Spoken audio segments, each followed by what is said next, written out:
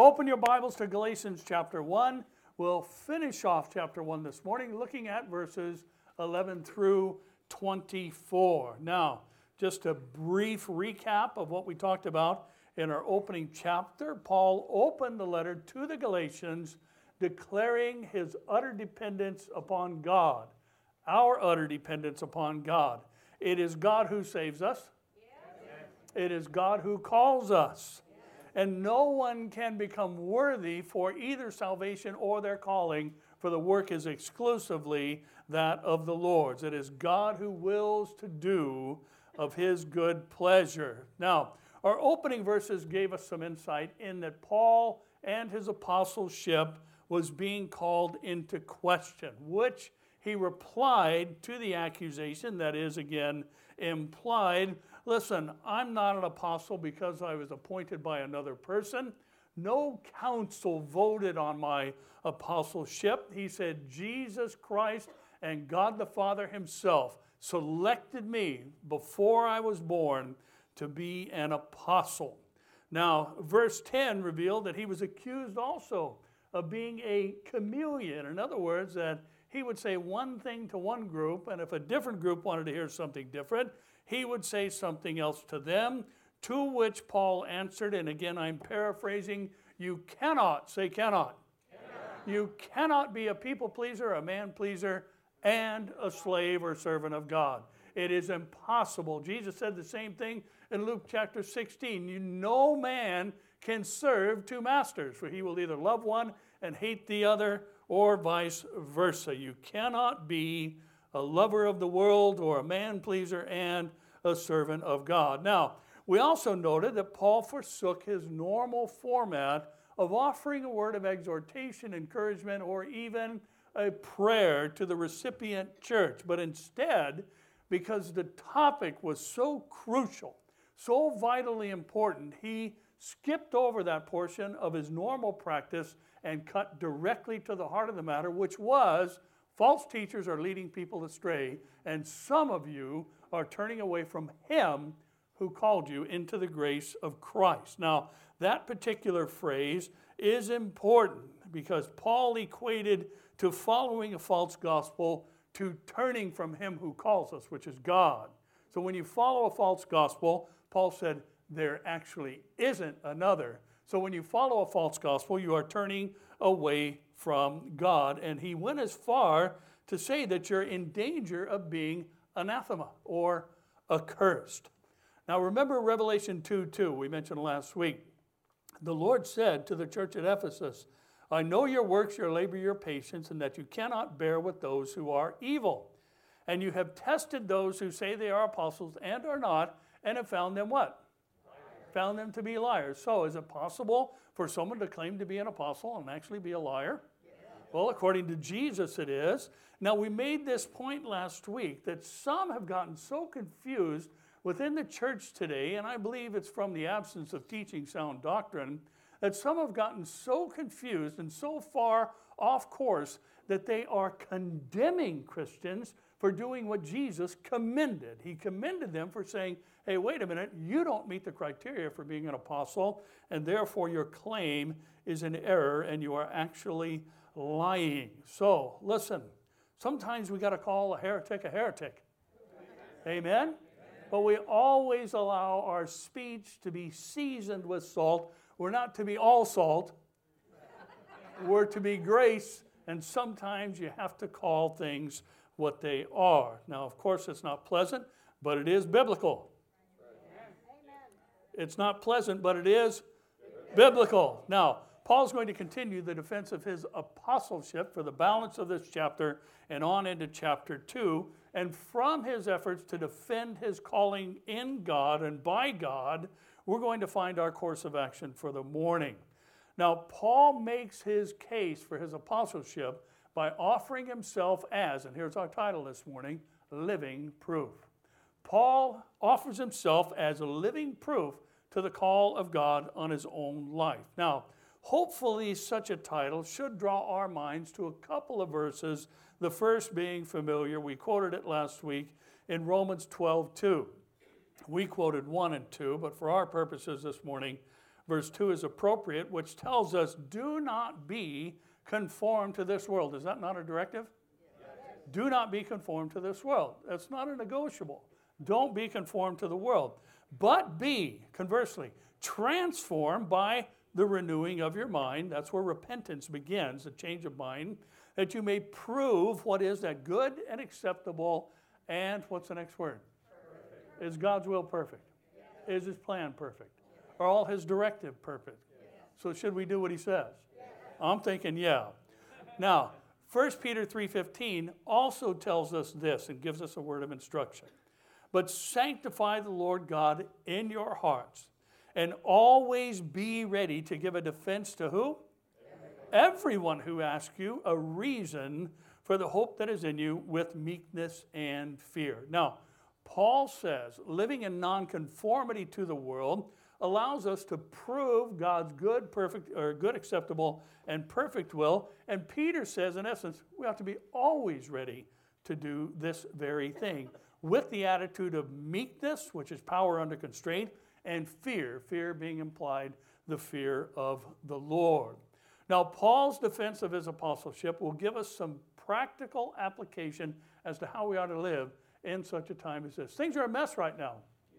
They're just crazy and bizarre right now. So many wild and ridiculous things are going on in our world, and some frightening things as well.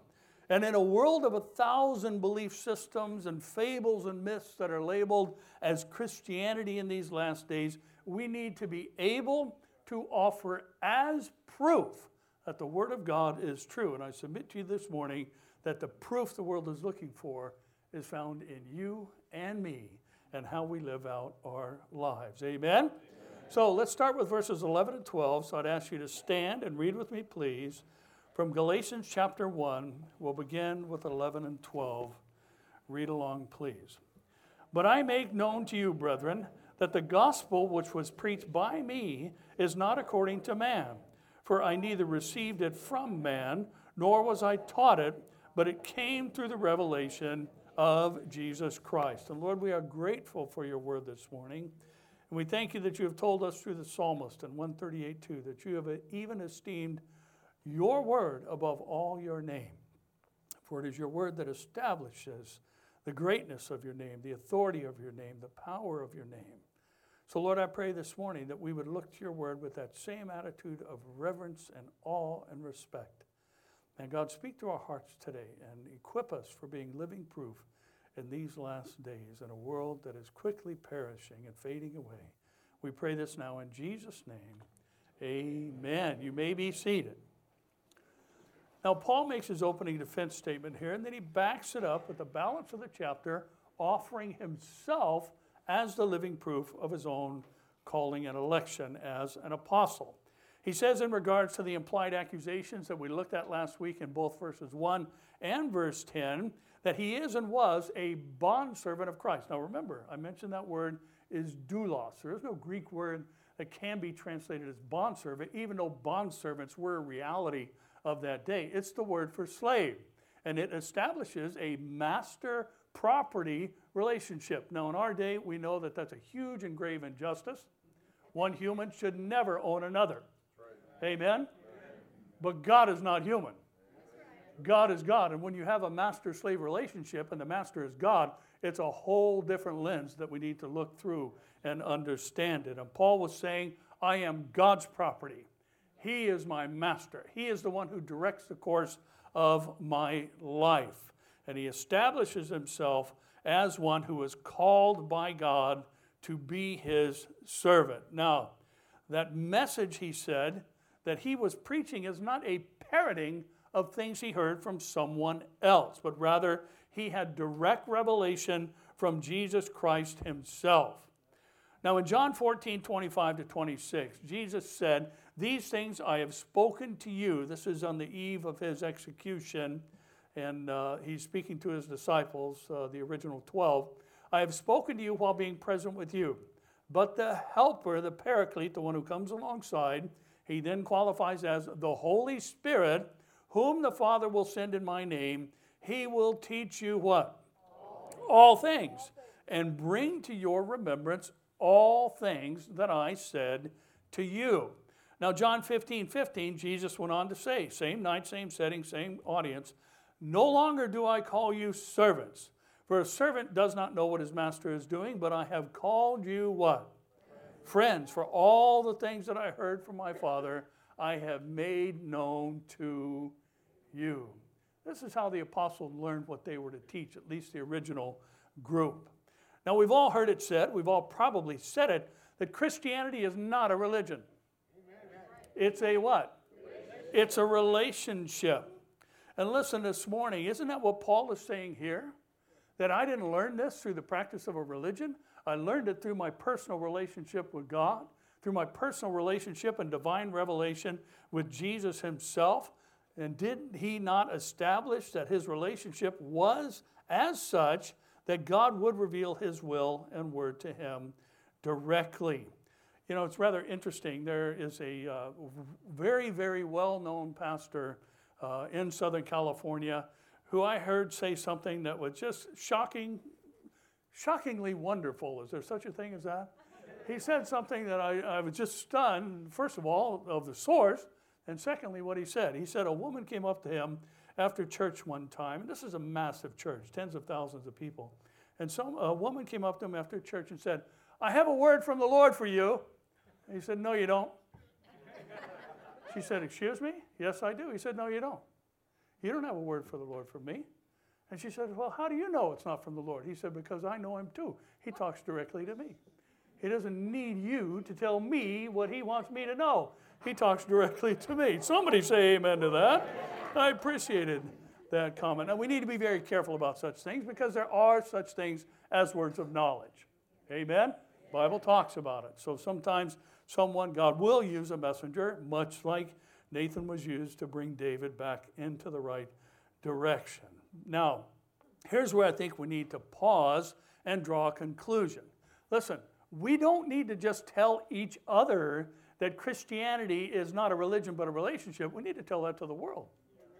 We have a relationship with the true and living God because that's part of our testimony as living proof. And therefore, in light of what Paul does in defense of his apostleship, we as defenders of the faith, ready to give a defense and apologetic for everyone who asks us a reason for the hope that is in us, here's the first piece of practical application or tool, if you will, we need to employ.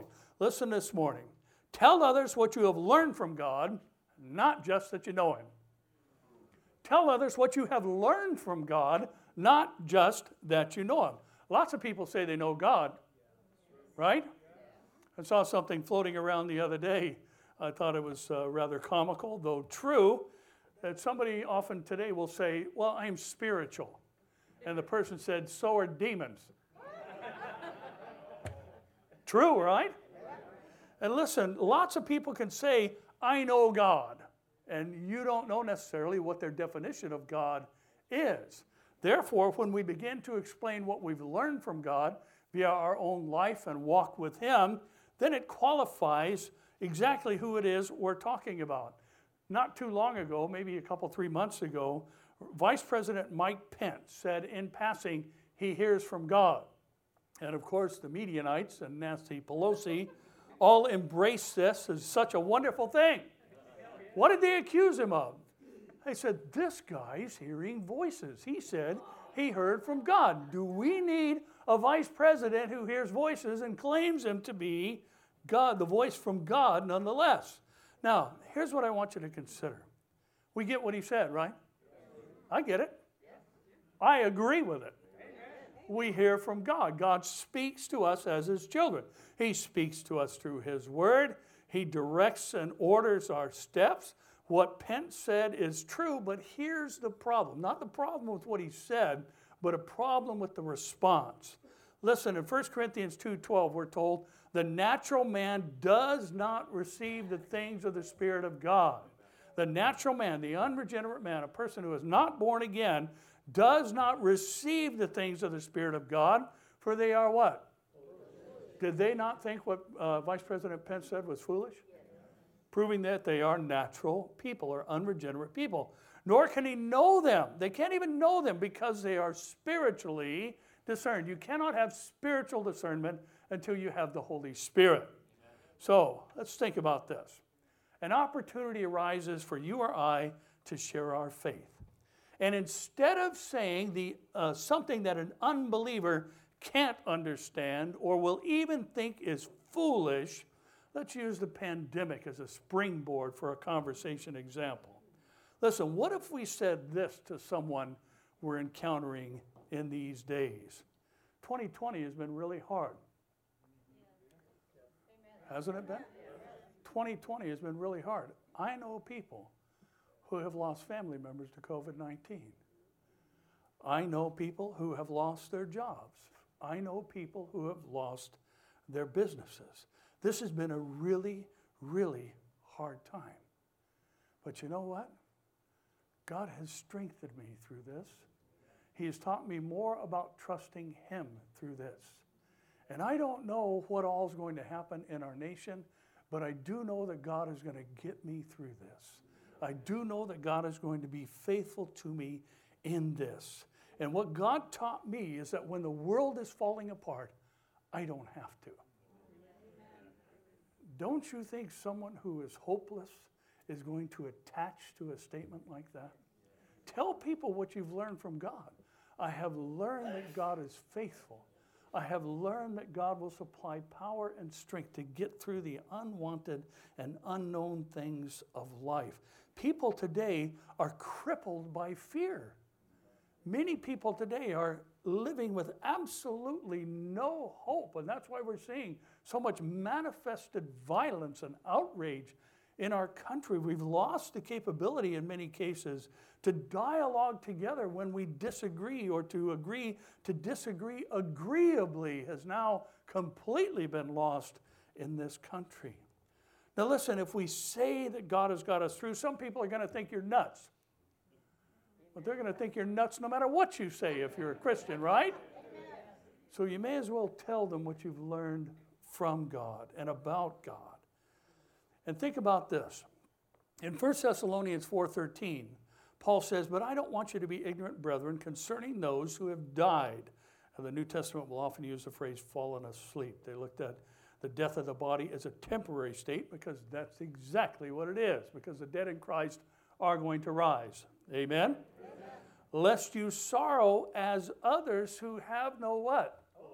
Hope. Listen, Paul is saying the Christian life is so distinct from life without Christ, we can even face the loss of life differently than the world. Isn't that amazing? What a blessed thing we have. What an important thing we need to share. And this reminds us that we do face things differently, and our relationship with God does have practical meaning, and it does have life application. He does teach us about His faithfulness through difficult life events and even tragedies. And when things that cause sorrow come our way, they don't have to remove our hope. Our hope remains intact. And listen, that's something that's exclusive to us, because hope requires an object, and the Christian has hope in the unchanging, all-powerful, and almighty God. And listen, we have the answers. Listen this morning. We have the answers the world needs. Amen? We have the answers the world needs, but listen, those answers aren't just on paper. What the Bible says isn't meant to stay on the page. It's real. It's true. It's transformative. And people need to hear what we have learned from God and how He has changed us, which we'll see Paul's approach to be in a few moments. We have hope and joy and peace and confidence and assurance and comfort and strength. And these are all real things. The world lives without these things. They have to trust in fleeting things like money. Not sure what the delay was there, but it's like that old adage, some people are so poor, all they have is money. Now, some people have to trust or place their hope in things like power or prominence or achievements. Our hope is placed exclusively in someone who's done everything for us to save us and deliver us and take us to be with him someday. Listen, all those things, power, prominence, and money, can be lost in a moment. And anybody who is super wealthy will tell you they have won and lost fortunes multiple times over their lives. Listen, since I got saved, I've never lost my salvation. Not even for a moment. Now, circumstances can't change what we have. Those circumstances do change. Pandemics cannot take what we have, though they come and go. And we need to be living proof in these days and during these times where so many are living in fear and despair. And the hope we have right now is the greatest tool in our bag to open the door for preaching the gospel. Paul says here, Jesus himself made known to me the content and structure of the gospel, which means Paul knew him and was his friend. But it was what Jesus taught him, which is where he took his stand, and we need to do the same. Amen? Amen. Now, let's take a look at verses 13 through 17. For you have heard of my former conduct in Judaism, how I persecuted the church of God beyond measure and tried to destroy it. And I advanced in Judaism beyond many of my contemporaries in my own nation, being more exceedingly zealous for the traditions of my father.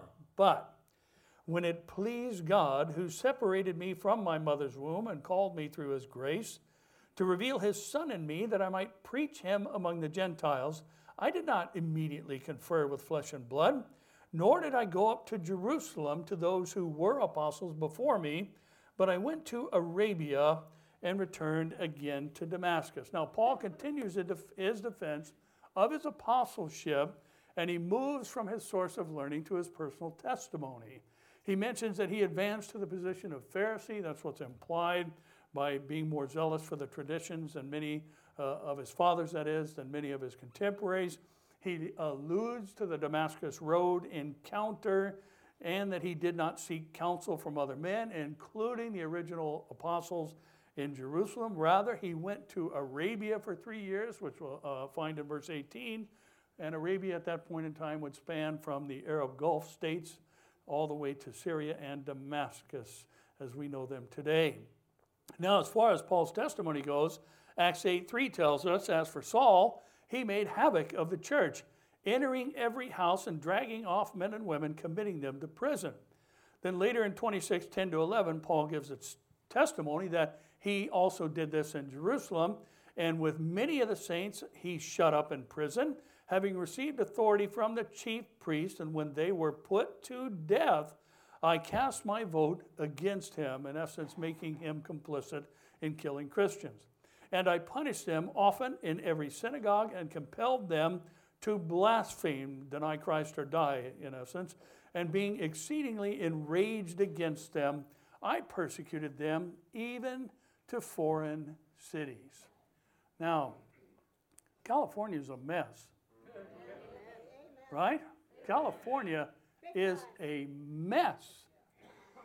But something struck me as I read our verses, as Paul gave his testimony in 13-17, and then we included Acts 8 and Acts 26. Now listen, buckle up this morning and listen all the way through to what I'm about to say. We need to be praying for Gavin Newsom, not just trying to recall him. Amen? We need to be praying for Gavin Newsom, not just trying to recall him. Now, in his current state, we need to get him out of this state as soon as possible, because he's killing our state.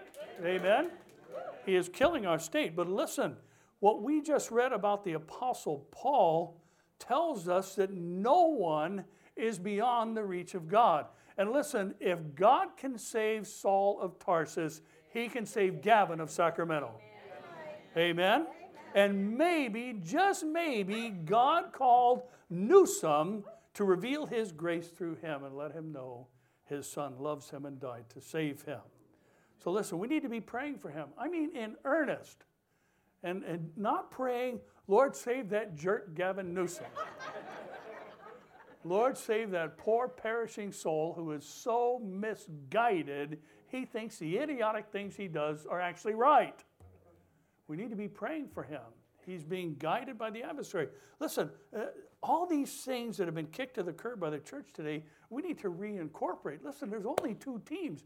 Jesus said you're either for me or against me. And if you're not for him, then you are against him. You're working against him. You're working against his word. You're working against his church. And you're working against his people. Now listen, you cannot say it's okay to celebrate the Lakers' victory with tens of thousands of people in the street, but the church can't meet. That's not okay. There's something wrong with that. And there is a plan behind it and a devil behind it too. Amen? So yeah, we need to stand up. But we need to pray for this man's salvation. We need to pray for the leaders all over our country. But this is our state. This is where we live. I love California, don't you? There's just so many wonderful things about this state. I mean, I'm a native, so this is my home. And I know many of you. It's funny, I think I met more Californians in Texas than I did Texans when I was there not too long ago. So now, most scholars believe that what Paul did in Arabia for the 3 years that he was there was the Lord was undoing all that Pharisaical thinking. You know that many of the rabbis taught at that time that the Gentiles were created for the express purpose of fueling the fires of hell. And that's how many of the Jews would think, and that had to be undone. Especially if you're going to be the apostle to the Gentiles, right? Now, Paul mentions being called from his mother's womb as a preacher to the Gentiles. Now, that reminds us, via his testimony, how far someone can get from God on their way to God's will and calling for their life. People can be way out there. Paul was, right? He was complicit in killing Christians. He was going to foreign countries and arresting them and prosecuting and persecuting them. And listen, a person can be an awful person, yet become a person forgiven by God. A person can be an arrogant person, yet become a person whom God humbles and uses after he saves them. Okay, we weren't going anywhere until I heard an amen for that. Now, I want you to think about this from Paul's letter to carnal Corinth. I love how Ray Stedman always referred to the books of Corinthians as 1st and 2nd Californians, because there's a lot of parallels in the behavior of the Greek city of Corinth as there is with California. But he said this in 1 Corinthians 6, 9 through 11. Do you not know that the unrighteous will not inherit the kingdom of God? Let me pause there and say, who wrote the Bible? God wrote the Bible. Human men held the pens, 40 of them over a period of 1,500 years, but all Scripture was inspired or God-breathed by God himself and is profitable for reproof, correction, and instruction in righteousness, that the man and woman of God may be equipped and understand the need to serve him according to his word. So if the Lord says the unrighteous will not inherit the kingdom of God, that means the unrighteous will not inherit the kingdom of God. Amen? Therefore, would not God, because of this statement, be obligated to define unrighteousness? Absolutely. And he does, at least in part. This is not an exhaustive list here, but what Paul says is, do not be deceived. Neither fornicators, those who have sex outside of God's boundaries, nor idolaters, those who put other things in front of God and worship them, nor adulterers, those who cheat on their spouses, nor homosexuals, means exactly what you think it means, nor sodomites, nor thieves, nor covetous, nor drunkards, nor revilers, nor extortioners will inherit the kingdom of God. I'm glad he didn't stop there. Amen. And such, what's the next word? Were some of you. But you were washed. You were sanctified, which in this context means to be set apart from your former self. In other words, you were transformed by the renewing of your mind that he wrote in Romans 12.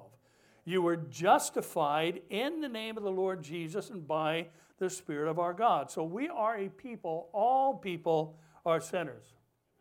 Amen? All have sinned and fallen short of the glory of God.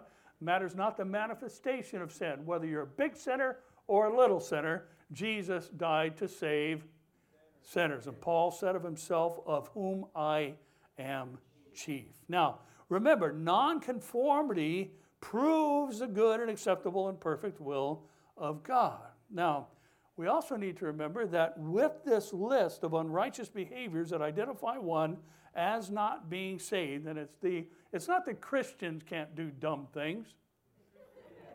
Hello? It's not that Christians can't do dumb things, evil things, even things in the list we just read. But it is the defense of them that distinguishes one who is a believer and one who is not. And there are many today who are saying, you know what, it's not fair that God says homosexuality is not an acceptable sexual practice. If God said it, that settles it. Hello? That settles it. It doesn't matter if you believe it. If God said it, that settles it. And people argue with that today within the church. But God said this behavior can be repented of, because he said, and such were some of you. Do we not need to align our thinking with the Word of God? Yes. God is right all the time. We established last week, God is smarter than us. Yes. Amen? So all that he says is right and true. Now, doesn't matter what our past is, as Paul gives a list of these behaviors, as he even gave a list of his own treatment of Christians in the past. But he was called by God. The original intention of God was to separate him even from his womb to become the man that we read of today, known as the Apostle Paul rather than Saul. Now, this brings us to the next component of reaching a lost and dying world as living proof. Now listen this morning. This is kind of an observation, but it's got some instruction in it too. Listen, people may argue the validity of Scripture, but they can't deny a changed life. People may argue the validity of Scripture, but they cannot deny a changed life. And I like what Paul said. He said, you know, some of you have heard about my past. Well, I'm here to tell you that in spite of my past, God had a plan for my life. And that's proven by my present calling and ministry. And remember Psalm 103, 8 through 12, the Lord is merciful and gracious, slow to anger and abounding in mercy. He will not always strive with us, nor will he keep his anger forever. He has not dealt with us according to our sins. Somebody say, thank you, Jesus. Thank you, Jesus. Nor punished us according to our iniquities. For as the heavens are high above the earth, so great is his mercy toward those who fear him. As far as the east is from the west, so far he has removed our transgressions from us. You know, I am glad that God did not say, as far as the north is from the south, he has removed our sins from us, because that's a measurable distance if you use the measurement scale as the earth. Because once you start heading south, eventually you're going to go north. But if you start going east, you're always going to go east. East and west never meet. You're always going to be headed in the direction. God's smarter than us. He stuffed that in his book for our learning pleasure. Amen? Amen? Now, as to our point, do people argue the validity of Scripture? Absolutely. Happens all the time. People can say all day long, the Bible was written by man. You ever hear that one? Man held the pen, and that's where his responsibility ended. Some people say the Scriptures have been corrupted. Heard that one? How do we know the Bible is true? Are some of the things that people say today. However, there is nothing that leads to the validation of Scripture more than people who are living proof of God's Word. People who are living according to God's Word. Now think about this in Matthew 1, 22 to 23. All this was done that it might be fulfilled, Jesus speaking, which was spoken by the Lord through the prophet, saying, behold, the virgin shall be with child and bear a son, and they shall call, Jesus being spoken of, and they shall call his name what? Which means God with us. Matthew 2, 14 to 15, we're told when he arose, he took the young child and his mother by night and departed for Egypt, speaking of Joseph having been warned in a dream. Herod was going to try and kill Jesus, and was there until the death of Herod, that it might be fulfilled, which was spoken by the Lord through the prophet, saying, out of Egypt I called my son. Hosea chapter 11. Matthew 2, 23, and he came and dwelt in a city called Nazareth, that it might be fulfilled, which was spoken by the prophets, he shall be called a what? A Nazarene. That's from Isaiah chapter 11. Romans 8, 3 to 5. For what the law could not do, it was weak through the flesh, God did by sending his own son in the likeness of sinful flesh on account of sin. He condemned sin in the flesh, that the righteous requirement of the law might be fulfilled where? Where? In us, who do not walk according to the flesh, but according to the Spirit. For those who live according to the flesh set their minds on the things of the flesh, but those who live according to the Spirit, the things of the Spirit. Have you ever thought about the fact that when you obey the Word of God and live in accordance with His will, you're fulfilling His Word? You ever thought about that? Maybe when we've got one of those decisions where somebody would say, well, this is one of those gray areas, or we have a decision to make concerning life, maybe we ought to throw that into the equation pot. Say, you know, am I going to verify and validate the Word of God by my actions in this moment in time? Paul said, I was an enemy of the church, and then the head of the church made me his friend. And what I once persecuted and prosecuted, not only am I now part of, I'm in leadership there. And that's the way God operates. And this is why, listen this morning, this is why these hyper grace movements today are so dangerous. And they use phrases like the behavior modification gospel. They say anybody that says that when you get saved, your life is going to change is adding works to the gospel message of being saved by grace. Nothing could be further from the truth. Jesus modifies the behavior of everyone He saves. Amen. I, for one, am thankful for that. Amen. Aren't you? Yes. I'm glad that He changes us. And listen, that allows us to be living proof and validates the written Word of God. And listen, many of the things that Jesus did fulfilled Scripture. We just read a partial list of some of them. Many of the things Jesus did fulfilled Scripture. We are His. He is with us. His Holy Spirit is in us. And our very moniker, Christian, means Christ-like. So if Jesus' life was fulfilling the Word of God, shouldn't ours too? Shouldn't we live in a manner that validates the Scripture and proves the life change that comes through knowing Christ? And for those who are saying, don't worry about how you act after you're saved by grace, they are robbing Christians of being living proof and proving the good and acceptable and perfect will of God. Listen, that's not works. That's God at work in you. And that's how He operates. Amen? Amen? Now, John Newton, who wrote what is arguably the most famous hymn of all time, Amazing Grace, had the following epitaph written on his tombstone. And it says this, I think it's up on the screen. John Newton, clerk, once an infidel and libertine, a servant of slaves in Africa, was by the rich mercy of our Lord and Savior Jesus Christ preserved, restored, pardoned, and appointed to preach the faith he had long labored to destroy. Do you see behavior modification there? Yep. Yeah, I would say so. From running slave ships to preaching Christ and Him crucified and preaching against slavery, as many did, and rightfully so in that time. And listen, Newton was just like the rest of us, according to Colossians 1:21 and 22. We were all alienated from God and were His enemies. But He became reconciled to God through Christ's physical body through death, and He was blessed with the power of the Spirit to write a hymn that most people in the world know at least some of the words to. I mean, instantly when the hymn is played, when Amazing Grace is played, the words, how sweet the sound that saved a what? A wretch like me. He even had a movie made about his life. Listen, people can say what they want about the Bible because until they are born again, they don't have the capacity to understand it. A natural man cannot discern the things of God. Amen? But none of them can argue with, I once was lost, but now I'm found. 'Twas blind, but now I see. 18 to 24, we'll finish off our time this morning. Paul says, and after 3 years, I went up to Jerusalem to see Peter and remained with him 15 days. But I saw none of the other apostles except James, the Lord's brother. Now, concerning the things which I write to you, indeed, before God, I do not lie.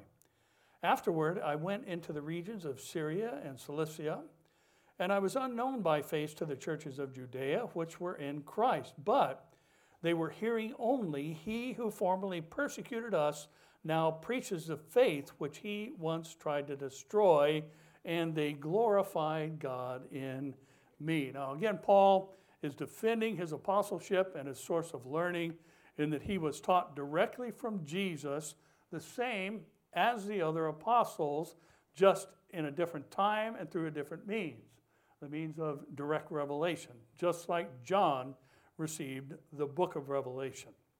Now, he stayed with Peter, he said, for 15 days. He saw nobody else except for James, the Lord's half-brother, same mother, different father. And in other words, he didn't spend months with Peter, the lead apostle.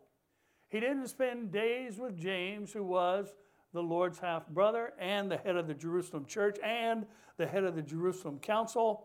And then Paul says, I'm not lying, I'm not making this stuff up. Jesus taught this to me directly.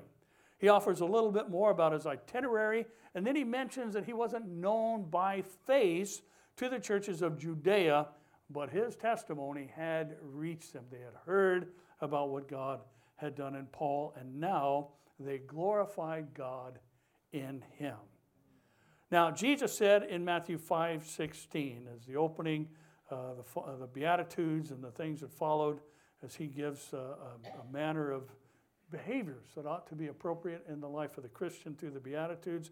Then he says, in conclusion, his summary statement in Matthew 5:16 of the Beatitudes is, let your light so shine before men that they may see your good works and who? Your Father in heaven. Now, Peter says this. Now, listen close to this. It's in contrast, but it has the same outcome. 1 Peter 4:14 and 15, if you are reproached for the name of Christ, blessed are you, for the Spirit of glory and of God rest on you. On their part he is blasphemed, meaning to vilify, but on your part he is glorified. Now, the churches of Judea saw, through what they heard, the good work of God in Paul after his transformation that was so radical and literally turned him from the church's primary human enemy to the primary apostle to the Gentiles. Now, this leads us to our concluding point and a final reminder this morning, which is this. Listen this morning.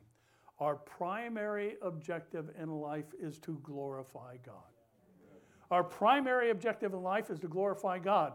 How did Jesus say we glorify God? Let others see your what? Good works. And then they will glorify your Father who is in heaven. Now, who would you think would be behind the stifling of good works if God received glory for them? Isn't that going to be the enemy? Isn't he the one who's going to say, hey, just grace saves you, just sit and wait for him to come get you or die and be taken to heaven? Is not our primary objective in life to bring God glory according to Jesus as they see our light, which is actually from him, shining through us via good works? Now, we're not going to just sit here and glow, right? He's using a metaphor. Let them see the goodness of God at work in you and through you. And therefore, God will receive glory for it, just as we see what happened with Paul. They'd never seen him. They didn't know anything about what he looked like, but they had heard that he was different than he used to be, and they glorified God in what they heard, and now they had the opportunity to see. Now, we have to recognize that glorifying God doesn't happen exclusively through words. Certainly we have to glorify him in praise and thanksgiving. We ought to be verbal. Faith comes by hearing, and hearing by the Word of God. It's not that we are silent preachers, so to speak. There's an oxymoron. How do you be a silent preacher when preacher means a proclaimer, one who speaks things out or announces them like a herald? But we also have to couple that with the things we are to do as Christians. Listen, we are in a prime opportunity right now, excuse me, with what's going on in our world. People are hurting. You know what you do for hurting people? There, I heard the answer out there. What do you do for hurting people? You help them, right? So listen, when we help someone, they're going to be more prone to listen to what we have to say, aren't they? I mean, it's kind of tough. You know, we all have these people, they hold up their cardboard signs, or people come and up your car window and want money or something, you know, I like to just, when the Lord lays it on my heart, Terry and I always pray, God, do you want us to give money to this person? Are they going to go drinking? Are they going to buy crack with it? Are they going to? I don't want to use my money for that. Right. Amen? Yeah. So if the Lord says, hey, give this person some money so they can eat or whatever, you know, that's always given. The effort is always accompanied by some kind of blessing or reminder. You know what? I know life stinks for you right now. I know you don't want to be on the street. And you may not even be able to receive this, but I got to tell you, God loves you. And you know what? Go get something to eat or whatever you need, but make sure. And a lot of times I'll say something to someone who's a little suspicious, if you know what I mean. No booze. Promise? Promise? I promise. And I have gone as far to tell people in the past, listen, I'm a Christian. And I'm giving you this money because God told me to give you this money. And if you go drink the money God told me to give you, you're not going to feel good tomorrow, and I hope you puke. So promise, no booze? No booze. So listen, the effort opens the door for the words, right? The effort, the work opens the door for the words. So if all you have is words of something that other people are going to think is foolish, and we know the Word of God is living and powerful, right?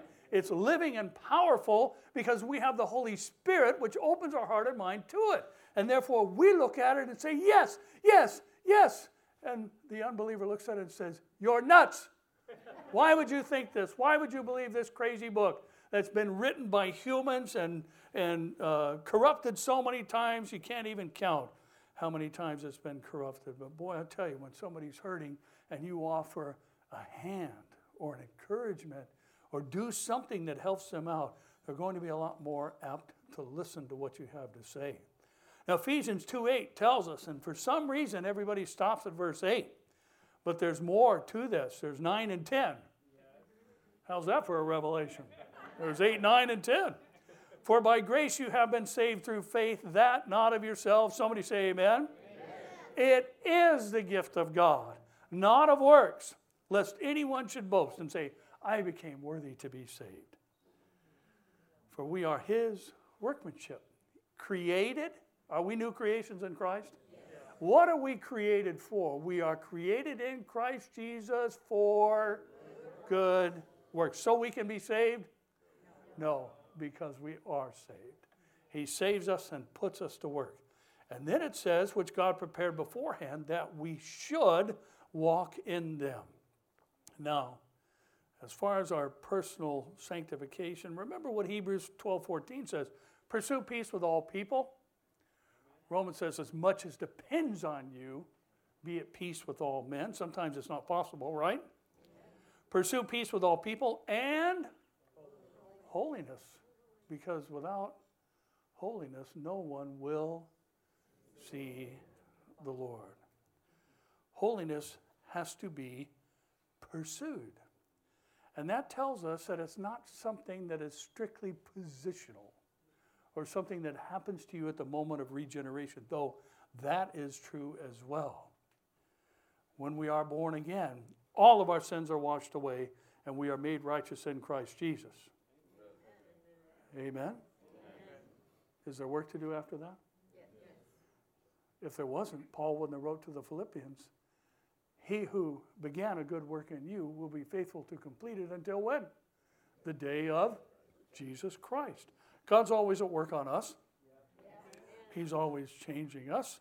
We have to strive and battle our flesh to do what is right before God so God can receive glory through us. Now, listen. We bring God glory through good works and serving him, right? Now, can I say something convicting this morning? Just say yes. I saw on another pastor's social media page, I won't give you his name, but you can be mad at him just by proxy. Listen to what he said. He said, let the church be what you miss other things for. Did you get that? Let church be what you miss other things for. Is it important that we be together? Yes. Shouldn't everything else become second to church? Yes. I mean, we're not to forsake the assembling of ourselves together, as is the manner of some, even the more so as we see the day approaching. We need to be together, because here's why this is an important statement. Did not Jesus say we should put his kingdom first? Yes. Seek first his kingdom and his righteousness, and all these other things will be added unto you. Isn't church where the people of God meet? Yes. To be equipped for the work of ministry and learn more about the word and become and learn how to be living proof? Then making church what you miss other things for is a good place to start in prioritizing our lives. Is anybody still here? Yes. Now, let me ask you this, and we're wrapping up now. Have any of us done enough for God in light of all he's done for us? No. Not even close. We're not even remotely close, are we? In responding in the things we do for him, not just to bring him glory, but to give him thanks for all that he has done for us. And therefore, we can all agree that we should do more. Did you hear the all thing? We can all agree that we should do more. Yes. Amen? And not look at statements like this as legalism, but rather look at them as exhortations. We need to serve God more. Right? I mean, come on, right? Yes. Right? We've not even come remotely close to equaling what he's done for us and gave it to us as a free gift. We need to serve God more. That's true for everybody. I don't care who you are. And listen this morning. I'm not trying to build attendance at church. If you're watching online or whatever, go to any solid Bible teaching church anywhere and serve the Lord there. That's the important thing. But the important thing is this. When we do that, we'll have made a good start of glorifying God as our primary objective. Because anytime we obey God, he receives glory. He said go to church, so go to church unless... Nothing. There's nothing. Go to church. That's where our thinking needs to change, unless this or that. No, of course, there's reasons. You know, when we're sick, especially now, stay home. We'll be blessed by your decision. If you're not feeling well, stay home. Right? But if you're doing okay, go to church. We need to be in church. Jesus is coming soon. So listen, let's be ready. Let's be busy serving and doing what honors him, because he'll receive glory for everything that we do. And I don't know about you, but I want to have a head full of crowns to cast at his feet when I stand before him at the bema seat of Christ someday. Don't you? I want to have all kinds of ways to say, God, I did what you said. You received glory through it. All the credit is yours for what you did, even through me. Let's bless his name as we serve him in these last days. Amen? Father, we are grateful for your word. Thank you that you have enlisted us as living proof to go to the world as examples of what you can do to someone who's messed up or broken or hurt or disenchanted or confused or whatever. God, we thank you. We have so many examples in Scripture of you taking someone who is a million miles from you and not just saving them, but using them and bringing glory to your name through them. And Lord, that's our heart's desire. We want to be, through that transformed and renovated thinking, those who can prove the good and acceptable and perfect will of God. So Lord, bring us to that place and help us to start with just simple acts of obedience, just being a part of your body and serving, Lord, where you've called us to do so, that you can receive glory through us, remembering everything we do that's in accordance with your word, you receive glory for. So we thank you for our time together this morning. Thank you for Paul defending his own calling by his own testimony. And Lord, they can argue about whether your word is the word of God or not, but they cannot deny what you've done in us. So help us, Lord, to validate your word by our actions and our words as well. And we pray this, Lord, in thankful hearts with all you've done for us. In Jesus' name. And all God's people said together, Amen. Amen.